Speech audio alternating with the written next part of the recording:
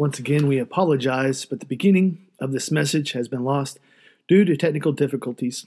We will be in Ephesians chapter 6, verses 1 through 4 this morning, and Pastor Spence will be preaching on the design of God for the family. We hope this message is an edification to your soul and your spirit, and you enjoy the remainder of this message. God bless. How it is that we as a church look to the home, encourage the home, support the home, and structure the home. So just like last week, Paul gives this whole passage laid out. We didn't go through it verse by verse, if you will, but I'm going to do the same thing I did last week. I'm going to read these first 4 verses, and then I want to back up. And I just want to pick this apart. And specifically, I want to show you 3 aspects that God has put into the design. 3 aspects that are relevant and applicable to our homes today. So in Ephesians chapter 6 and verse 1, this is what Paul writes. He says, "Children, obey your parents in the Lord, for this is right. Honor your father and your mother. This is the first commandment with a promise, that it may go well with you and that you may live long in the land. Fathers, do not provoke your children to anger, but bring them up in the discipline and instruction of the Lord." May God add understanding and application to His word this morning. 3 aspects that I want to point you to that has to deal with the home today. And the first aspect is this: that God has designed a family by God. Now I realize it doesn't say there in the first verse. He just plunges straight into the idea that he's saying, children, obey your parents. But if you think back, when Paul was originally writing this, there wasn't the chapter divisions, there weren't the verse divisions. He is writing this as one continuous letter. So as he begins this next kind of subject, if you will, talking about the children, what Paul has in mind is that there is not just a marriage between a man and a woman. We talked about that last week. But he has this in mind that there is a family unit that he is referencing. And this family unit was not by accident. This family unit was created by God. In other words, God created the family. And because God created the family, God then has a design for the family. A lot of times we come into this thing called our lives, and we forget that God has a plan, God has a purpose, God has a structure, God has a design for everything that we do. We don't have to wake up and wonder, what should my family look like? How should my family act? How should my family behave? How should I treat my wife? How should I treat my children? How should they treat me? God has already laid it out and said, this is what I want you to do. I remember having our first children, and Jaylene and I, we were so proud and we were so excited. And you're sitting there in the living room and the child is born and they give you this APGAR score. And already they're starting this competition. So they say, well, we're going to score them based upon how lively he is, based upon his color, his temperature, all these things that they're going to identify and say, on a scale of 1 to 10, how does he rank? And I'm like, who cares? He's like 2 hours out of the womb, and you're already trying to put standards on this child. Who cares? But they already have set it up that, oh, well, parent, you want to have the high score. And I have no doubt in the next 30 days, if Lord willing, we find ourselves in the same delivery room and they come out that same APGAR score, they're going to have some way to evaluate to say whether it's good or bad. And you start to think, well, you know what? Maybe they know something that I need to listen to. I'm going to tell you this morning, God has designed the family, and we don't need to worry about what they're saying. He scores on an APGAR score, or what he does on the projectiles, or what he does on the height and weight. All we need to ask ourselves, God, what do you want this child to be? And God has designed our families. God has designed your marriages. God has designed our family. And God has designed us with a purpose. You think back to Genesis 1 and verse 28. And God looks at Adam and says, go forth, multiply, and fill the earth. You skip back forward to Genesis 9 and verse 1 when he's talking to Noah and his sons as they're stepping off the ark. And he tells them the same thing. Go forth and multiply. What is God saying? God is saying, I have sovereignty over the family. Now, why is that so foundational? Why do I stress this so much? Because so many times we need to remember and we need to tell other people, the decision is not up to you. The decision is up to God. Because God is sovereign over everything. So what we do with our lives is ultimately God's decision. And what we do with our children is ultimately God's decision. I realize that they have been entrusted to you, but I'm going to tell you that Jaylene and I have 4.5 boys right now, and really they have been entrusted to us. They are not mine. They are not hers. God has entrusted children to us. God has entrusted children to this church. God has entrusted children to the families represented in this church. And we need to understand and we need to remember that when it comes to the rearing, when it comes to the discipline and instruction of the children, we are not deciding what we think is best. We are looking to God and saying, God, what do you say is best? And that's fundamentally different than what the world is saying today. Because what the world is saying today is, we know the answers, we have all the solutions, just pay attention to us. So they have all these different educational... I'm going to keep going. But the idea that we need to understand that this family is by God. So Paul has this in mind when he starts to write to the children and the parents. He wants to make very clear that they understand that this family is not man's idea. This was not man's creation. It was by God. And so when he starts there in verse 1, he starts addressing the children. He has some authority because he's saying, you need to understand this is God's design for you. And what does he say? Children, obey your parents in the Lord, for this is right. The second aspect that I want you to see is that children are in submission to God. The children are in submission to God. Now, I assume that you've probably heard this verse misinterpreted, misapplied. I'm sure you've probably heard parents look at their children and say, you're supposed to obey me. And the child is supposed to obey you. But notice how the language is said. It says, children, obey your parents in the Lord. See, what you're wanting in and what the goal is for the children to be in submission to God. Now, when the children are in submission to God, the children will be in submission to their parents, and they will be in submission to the other adults that God has put into their life. But ultimately, the goal is for the children to be in submission to God. It's not a matter of me walking around and saying, well, I am King Spence or I am Ruler Spence. So everybody, all my children must serve and worship me. That is not the point. The point is for the children to understand that when they obey and when they serve and when they honor, they are ultimately doing it for the glory of God. Now notice what Paul does not say here in this passage. He doesn't say that children and parents must always agree. Eli's 13. And it's coming. And I know some of you in this room are going, just wait.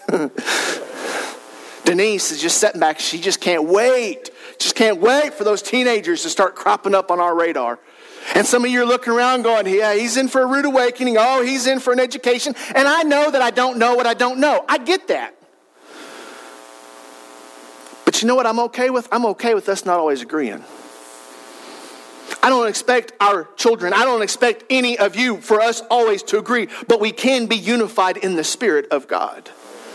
We don't always have to agree with ourselves. We don't always have to agree with our spouses, but we can be in agreement in God. And so he tells the children, obey your parents. But then he goes on and he brings in verse number 2 and he says, honor your father and your mother. Now this is a reference back to Exodus 20 and verse 12. When you get to the fifth, or when you get to the commandment, when Jesus looks at those children, looks at that nation of Israel and says, honor your father and your mother. And so that's what Paul references right here in verse 2 when he says this is the first commandment with a promise. Why? Because back in Exodus chapter 20 and verse 12, when he gives the commandment, he tells them why it matters and why they should follow that commandment. He says there in verse 12, honor your father and your mother that your days may be long in the land that the Lord your God is giving you. He's making this connection that when you do it God's way, when you follow God's plan, when you serve in God's design, God has a way of blessing obedience. Now, I'm not saying a name and a claim, and I'm not saying that you just have to believe it and it will be true. I'm just saying that God has a way of blessing obedience. So he looks at the children. Paul is writing to the children and he says, I want you to understand that you are to obey your parents and you're to honor your father and your mother. But what I want to be quick to point out is honor is not a result of merit. Because I know that some young people today have some parents that haven't made the best decisions. Some people come from abusive homes. People come from neglected families. Some people come from environments that they were not loved the way they should have been loved. They were not cared for the way they should have been cared for. Some people grow up being very resentful, being very discouraged, being very angry at the parental figures in their life. And some people may come to this text and say, Spence, do you know how hard it would be to honor that person because of what they have done to me or because what they didn't do for me? Or they come in with all this bitterness and all this anger and all these hurt feelings. And in no way am I saying, well, that doesn't matter. In no way am I saying that isn't true. In no way am I neglecting or ignoring what you are dealing with if that is you this morning. But what I will tell you is that honor is not necessarily a matter of merit. It's not because they deserve it. It's because you are going to honor them as an obedience to God.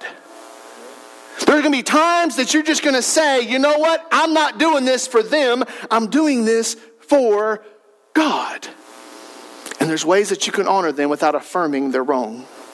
There's ways that you can honor them without agreeing with their mistakes. There's ways that you can honor them without always identifying and saying this was right or this was okay. So Paul makes it very clear that children are to be in submission to God. And what that means is that he is reminding us that this picture of submission, it is learned.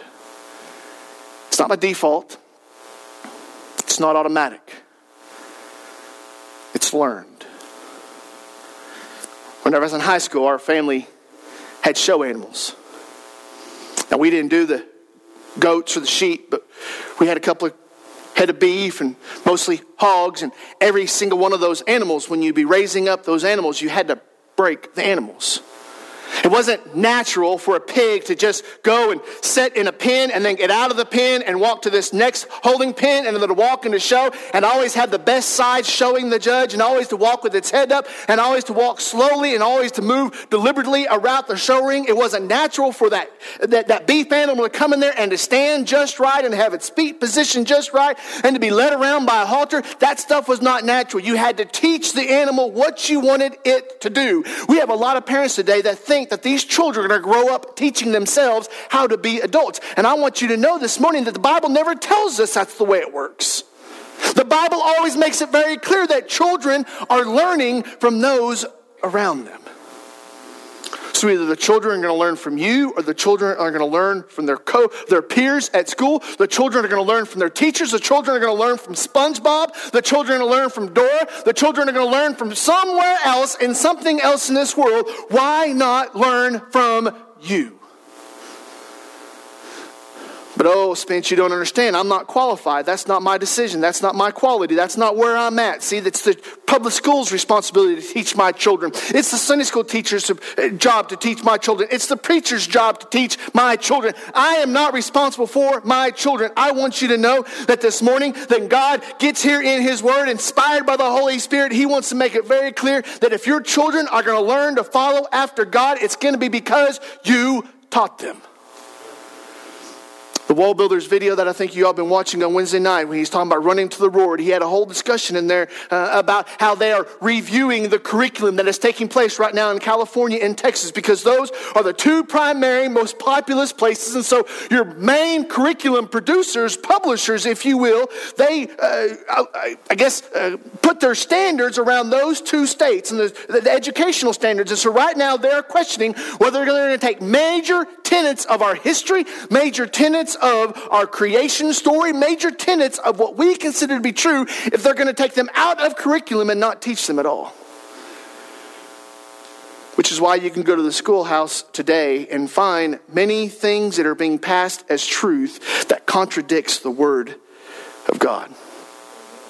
And we think our children are going to somehow accidentally grow up and have a devotion and a commitment to God that we never taught them, that we never demonstrated before them, and that we never showed them to have.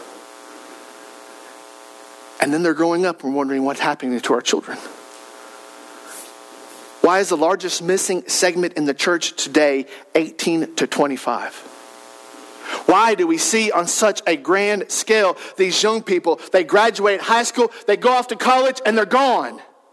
And we wonder what happened to them. I'm going to tell you, they were never taught how to love and serve God when they were here. So why are they going to love and serve God when they're not here? because we never taught them what it looks like to submit to God. And I know that you may teach your children how to fish. You may teach your children how to hunt. You may teach your children a hobby. You may teach your children how to catch a ball. You may teach your child how to do a particular profession. But I'm going to tell you, brother and sister, I'm going to tell you, husband, father, I'm going to tell you, mother, wife, I'm going to tell you that the greatest thing that you can do as a parent in this world today is to teach your children how to fear God. And that is missing, because too few of parents fear God today. So Paul wants to make very clear that when it comes to this passage, that Paul has in view that there's a family that is put there by God. And within that family, you have children in submission to God. And not just there, but then you have the final aspect starting there in verse 4, and that you have parents that are looking to God. Now he says father here in the passage, but it's not to the neglect of the mother, not to the neglect of the woman. He is talking about the parental unit. Now we talked about last week how, as if you think about the home as being the church and the head of the church being Jesus Christ. So therefore in the home today, the husband is to be the head of the house or the head of the marriage. And so there's a spiritual responsibility upon men, upon husbands, and upon fathers to lead their home. So Paul is making this emphasis when he looks and he says, fathers, do not provoke your children to anger. Now that's another verse that's been misabused. That's another verse that's been maligned, where the children look at the parent and say, you're not supposed to make me angry. That's not what it says. It says that I'm not provoked them to anger. Now, what does that mean? Well, some commentators would say that if you have a child that is in submission to God, that a child that is willing, a child that is willing to do whatever you tell them to do, they're in somewhat of a vulnerable situation. And so sometimes you may have adults that might seek to abuse their position. They might seek to abuse their authority. They might seek to abuse the power that they have to make these children do things that they shouldn't do, which causes resentment and anger and all kind of bitterness to arise. In other words, abuse of power should never be understood. It's never one of those things that we come upon a parent that abused their child, neglected their child, mistreated their child, and we don't say, well, I understand where they got that from. It's never okay to abuse anyone.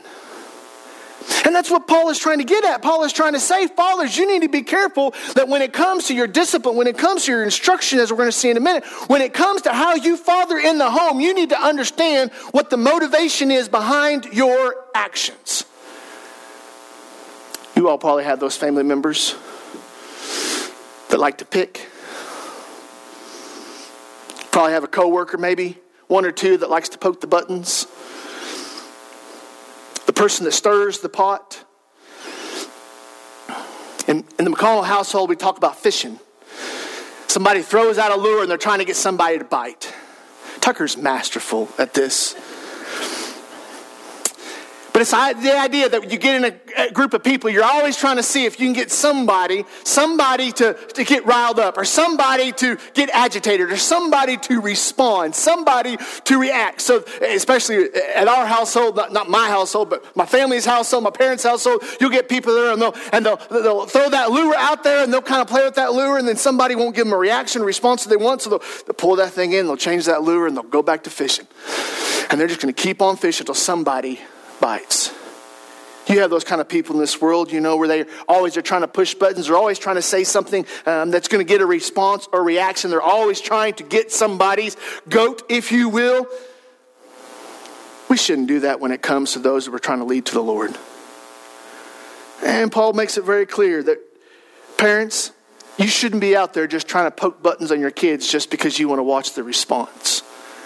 You shouldn't be going around and just needling on your children just because you can. Just because you're their parent, and just because you're in a position of authority, just because you have a position of power and you've just a position of say-so in the home, doesn't mean you should go around and needlessly try to indenture them or to abuse them or to get them to be angry at you just so that you can get a laugh or a kick. Why? Because that's not your job. That's not what God put you on this earth for. That's not why God entrusted you with children. He says, if you go on there in verse 4, he says, fathers, do not provoke your children to anger, but bring them up in the discipline and instruction of the Lord. In other words, what Paul is saying is that discipleship begins in the home. You want your child to learn what it looks like to follow after God? It begins in the home. You want your child to learn what it looks like to read his Bible, to pray to God, to be obedient to God, to follow the Word of God, to understand the things of God, to study the things of God and apply the things of God? It starts in the home. You want to know where your children learn how to base their spiritual foundation and their spiritual roots? It begins in the home. But we have too many parents today. We have too many adults today. We have too many families today that never do anything spiritually in the home, and they only do it at church, and they wonder why their children have no connection with God. Oh, this is so key and this is so foundational when we think about the demise that is plaguing the church today. We have so many people with a superficial relationship with God, and then we wonder why the church is in decay and decline, and the church is so weak. Because everybody looks the part when they come in here. But nobody plays the part when they go out there. And we have these children that we've trained to say the right thing and do the right thing when they're here because they're watching us and they're seeing us. But then there's no relationship with God out there. And so Paul makes it very clear that fathers, do not provoke your children to anger, but bring them up in the discipline and instruction of the Lord. He is saying discipleship begins in the home, and instruction, you see there in your notes, is a parental responsibility. It's a parental responsibility. How are my children to learn how to grow up to be young, godly men? It's not going to be because of the schoolhouse. It's not going to be because of the church house. It's going to be because of my house. Can they not learn outside of my house? Absolutely. But where is the chief responsibility for the admonition and the growing and the edification of the children? It's in the home. We have opted that out for far too long, and we have put that off for far too long. I remember when Common Core math came out. Oh my goodness. The howling that went on. Oh, we can't believe they're doing math this new way. We can't believe they're doing it like this. And I'm thinking to myself, why can't you teach your child a different way? So your child goes to school, the teacher says, well, this is the way I have to teach you, blah, blah, blah, blah. They come home, they're like, Mom and Dad, I don't understand it. And you sit down there at the kitchen table and you say, okay, Junior, let me show you. 2 + 2 doesn't equal 5, it equals 4. Why can't you teach them at home? Or they come to school and say, Mama, Daddy, Johnny said this. Well, no. Junior, that's not correct because the Bible says that. Well, you know, the teacher said in school today about evolution and the missing link. And we're all from monkeys. No, Junior. That's what the teacher may teach, but that's not what God's word teaches. And you sit there in the home, and not only do you disciple your children, but you instruct your children because that is your responsibility. You mean my responsibility isn't to sit and hold down the recliner? No. You mean my responsibility is not to be caught up on the Gilmore Girls? No. You mean my responsibility is not to make sure they have every single possession they could ever want and they have every video game at their disposal in their room that they can play 24/7? Nope. You mean my responsibility is not to have the trendiest clothes on them or have the nicest vehicle to take them back and forth to school in? Nope. You mean my chief responsibility is to teach them to love God and fear God and serve God? Yes. And for so many times we have gotten that out of whack. As the story unfolds in Willy Wonka and the Chocolate Factory, Veruca Salt has her father worked up in a frenzy, and he has all these people that are bringing in boxes and boxes of candy bars, and they're feverishly opening these candy bars looking for that golden ticket. And then you have Charlie in the picture that he finds some money there in a grate, ends up buying a loaf of bread, comes home to his 2 sets of bedridden grandparents and his mother that's doing laundry in the evenings to make the ends meet in the home, and the whole family is elated because he has a loaf of bread. Contentment is not a matter of the possessions that you have. Contentment is a matter of the possessions that have you. And if God has you, then that can be enough. So he tells us this idea of parents who are looking to God. So it's not me looking around and saying, well, they've got that and they've got that and I've got to look like them and I've got to be this. And if my child isn't doing this, then I'm a failure. If my children isn't engaged in that activity, then I'm falling behind. If my children aren't looking like these other children, if we're not involved in these activities, then we are messing up. No, a child is sitting there seeing a parent that is looking to God because they understand that parental success is not measured in decades. Not what my child's going to be when he goes to college. Not what my child's going to be when he gets that athletic scholarship that won't ever come. What my success, my measure of success is not measured in decades, but in millenniums. Because in 1,000 years from now, those genes and that education, it won't matter. Because the only thing that will matter that day is where your child is for an eternity. Now, I'm not saying that you and I can forcefully go in and make them make a decision. We're not those kind of religions, but I can tell you that what they're going to know about God, they are going to begin to learn in the home.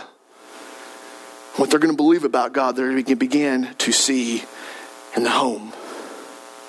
And how many parents led their children away from God because the children saw hypocrisy when it came to God and the witness of their parents. And I'm going to tell you this morning, I believe this is a church issue. I believe this is a whole community issue, because this isn't just about one child. This is about all of our children. This isn't just about one family. This is about all of our families.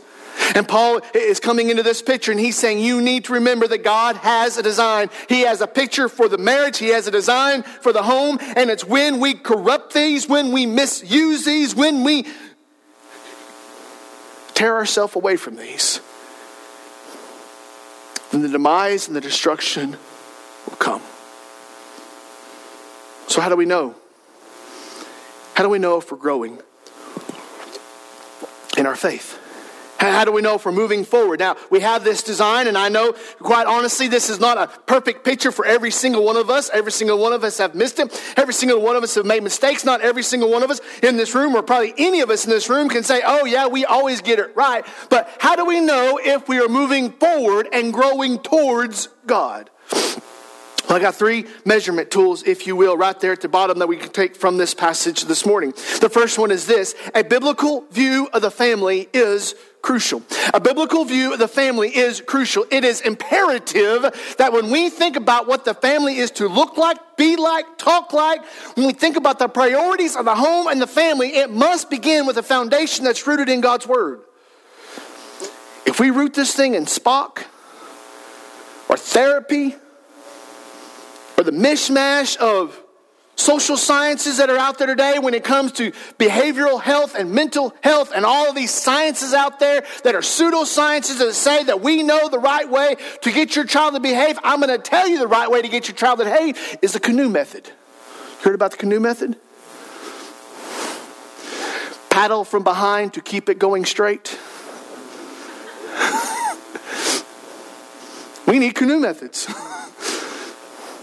But the world out there is trying to say, oh no, we have an answer for everything. We have a medication for everything. We have an adjustment for everything. We have an IEP for everything. We have all of this figured out. But what we don't have figured out is what is the biblical view of the family.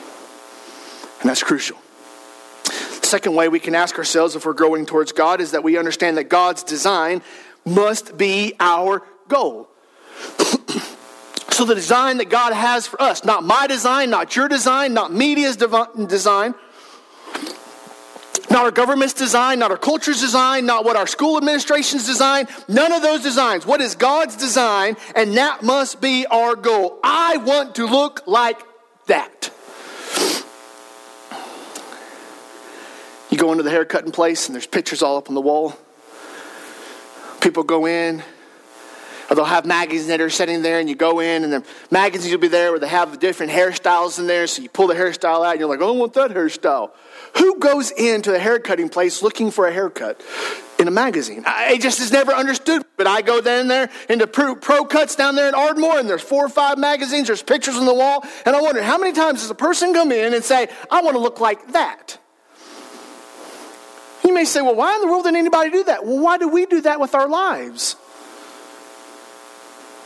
I want to look like this figure. I want to act like that figure. I want to look like this person. I want to have a house like that person.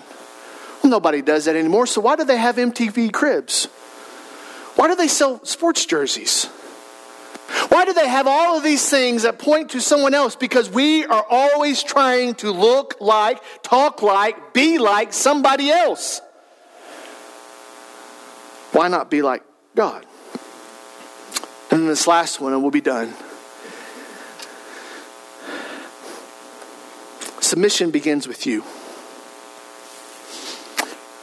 If we want our children to submit themselves to their parents and ultimately to God, we want our parents to submit themselves to God so they may correctly lead their children.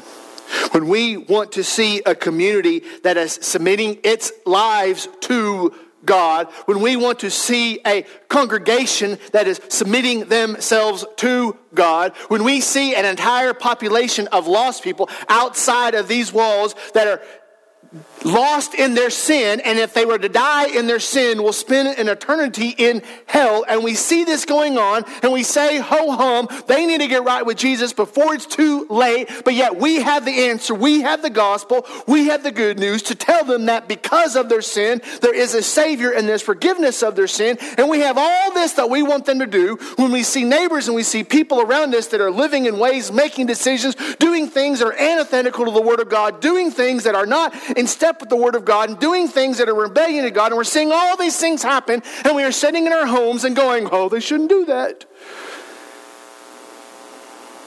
And yet we miss that if we are expecting everyone else in this world to get right with God, it starts with us. I don't know your sin. I don't know your failures. But I know there's not a perfect person in this room. And I know what it's like to put on the face. I know what it's like to resist the conviction. I know what it's like to play the part. But I want to plead with you this morning that when it comes to God's picture for our marriages, or even God's design for the home, or even God's desire to see a people come to Him, it begins with us. Mo talked again this morning in Sunday school about having no guile, no deceit, no sin in your life. Having that kind of desire, like it was said of Job, that he was a blameless man, upright man, walked with God. The same thing they talked about Noah, that he was a blameless man, an upright man, walked with God. Talks about Enoch, that he walked with God and was not, for he was taken. Elijah, that was taken up in the chariots of fire. We have these examples of men and even women that were exemplary in their faith and their following of God. They lived lives that were models for us of what it looks like to follow God's design for their lives. And then we ask, what does that look like for you? See, sometimes we come to this passage and we just assume, well, this has to do with parents and children, so we get to check out. No, submission is an issue for everyone. Submission was the issue in Genesis 3 in the garden. Submission will be the issue at the end of the book of Revelation when all of these things come to pass. When the Bible says that every knee will bow and every tongue will confess to God. Submission is from Genesis all the way down through Revelation. So the question I have for you this morning, whether you are a child, whether you're a parent, whether you're a grandparent, whether you're an adult, whatever your stage in life is at, what does your submission look like? Are you submitted to God this morning? Children, are you submitted to God by your obedience and your honor to your parents? Parents, are you submitted to God by your leadership and your example in the home? Brother and sister, are you submitted to God by your relationship and fellowship with God and His people? God has designed the home to point to Him. Which direction is your home pointing to today? Bow your heads with me.